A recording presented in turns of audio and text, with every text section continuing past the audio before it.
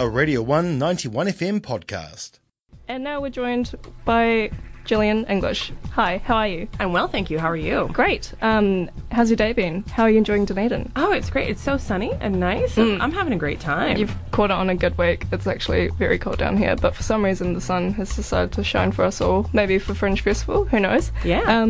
So, you're doing a show for Dunedin Fringe Festival. Yes, I am. Tell us more about that. So I'm doing a show called She-Wolf. She-Wolf is... How do I describe it? So in She-Wolf, I play the character of Queen Margaret of Anjou, who was a real person, but ended up as a character in 4 of Shakespeare's history plays, where she was wildly misrepresented. So I play her, back from the dead, not happy about it. Oh. So I do one monologue from each of the plays that she was non-consensually shoved into, and then in between talk about what was actually happening in her life. Yeah. And I use her as a way to examine the way our society treats women in positions of power, the way we mythologize them and demonize them and dehumanize them.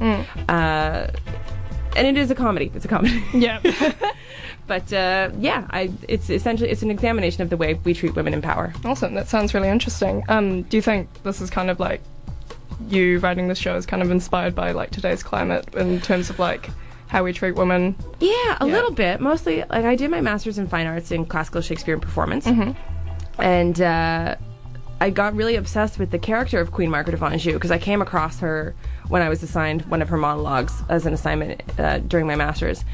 And I was just like, who is she? How have I never heard of this character before? She's amazing. She's terrifying. She's a terrifying character. Just as far as I'm concerned, one of the scariest people in Shakespeare's canon. And I was like, she's spectacular. And then I did a little bit of research on her and, her actual life. And I was like, oh, this is unacceptable. And I just became a little bit obsessed with her. And then no one would cast me in Shakespeare, and I got a bit bored of waiting around for other people to say I could perform on stage, auditioning, and so I just started writing my own stuff, and eventually I just started doing stand-up, and then I remembered after about 6 years that I did have an MFA in Shakespeare, and maybe I should make use of it. So I wrote this show, and it was, I was writing it around the time of the 2016 election, and the demonization of Hillary Clinton, and just it was around like when Jacinda was running, and just the way the things that women have to deal with when they seek power versus the things that men have to is wildly different. Yeah, and totally. So it's just a look at, it's just kind of like look at your life, look at your choices. Yeah. If you don't, I would never advocate support all women candidates simply because they're women. That's not what I'm saying. I'm just saying if you don't like them, please don't like them because of the way they vote or their politics or their positions on things.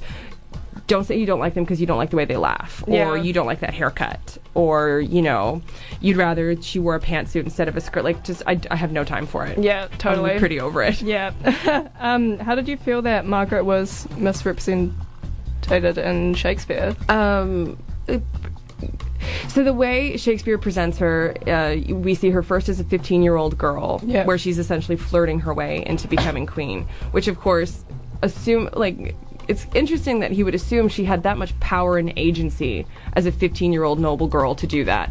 So she didn't have a lot of say in her circumstances. It wasn't her idea to marry King Henry. Yeah. And so she ended up in a really terrible situation where didn't matter which choice she made, it wasn't going to be a great choice. And that is not to say that she didn't act out of spite. She was a very spiteful woman. She was a very petty woman. But also, like, if you put yourself in her shoes and where she was made to go, I was like, I'd probably be pretty spiteful and petty too. I'd probably be pretty mad. If a little bit of pettiness is the only joy you can derive in your life. Yeah. And so it's just, he presents her as this, just a monster, just pure evil incarnate, manipulative, cruel, power hungry, and it's just not true. Yeah, I mean, no one is that one-dimensional, and so I just wanted to look at, was she actually like this? Or was Shakespeare a propagandist who was writing for the crown right after the Tudors had taken the throne, so everyone who came before them had to look bad, including people like Queen Margaret and Richard III and King Henry VI. And so was this actual propaganda? Yeah. And it was. And so, because that was his job. Shakespeare was a propagandist. People don't like it when I say that, but it's true. That's what he did. he had to eat. He was working for the man. He needed the money. Yeah. The very first play Shakespeare ever wrote was King Henry VI, Part 1. Not because he had an overwhelming urge to tell the story of Henry the houseplant, right? Like that guy's in a coma for all this place. But it's just that was his job, and so I think it's important to examine our history and examine the way it's presented to us, because people assume that the history plays are history books, and they're not. It's propaganda. Definitely. I think that it's kind of interesting to like look back on how Margaret was represented in Shakespeare, and then like kind of look at our social like climate at the very like current moment, and we're looking at all these women that like always get attacked for being too aggressive or something in terms of and it's just like they're also not one-dimensional as well. There's like so many other factors that come into like how they act, how they present themselves, how they talk, because they're angry about things that they should be angry about. You know? Like something I always say is any woman in the public eye, you're usually too feminine or not feminine enough. And if you're making people mad, usually you're both at the same time. That's a really good saying, actually. I'll probably start using that. Yeah. I will definitely quote you on that. What can people expect from your show when they... Look, it's fast-paced. They can expect some Shakespeare. They can expect some intense criticism of Shakespeare. It's going to be a good time. It's really funny. It's a lot of fun. They'll be a little bit challenged, and which is what I want. And have a couple glasses of wine. Come on down. It'll be a lot of fun. That sounds... The show's done really well. It won 12 awards in 2018, so I'm very proud of it. Yeah. Are you going anywhere else in New Zealand with She-Wolf at all? No. So I did She-Wolf at the Wellington Fringe at New Zealand Fringe last year, and it won Best Performance and was runner-up for Best of Best. Awesome. And so that's why I thought I would bring it here this year. But I just did my other show, 10 Things I Hate About Taming of the Shrew, because I hate that play. I did that at the Wellington Fringe, and then I'm doing that at Comedy Festival. So I'll be bringing She-Wolf to a few places in England later on in the year, but this is just a limited outing for She-Wolf because it's kind of last year's show, but I still love it very much. Well, thank you so much for bringing it to our tiny, tiny town, Dunedin. Oh, no, I'm so happy to be here. It's not that tiny. It reminds me a lot of Halifax. I'm from Nova Scotia in Canada. And right. I'm like, I'm home. Yeah.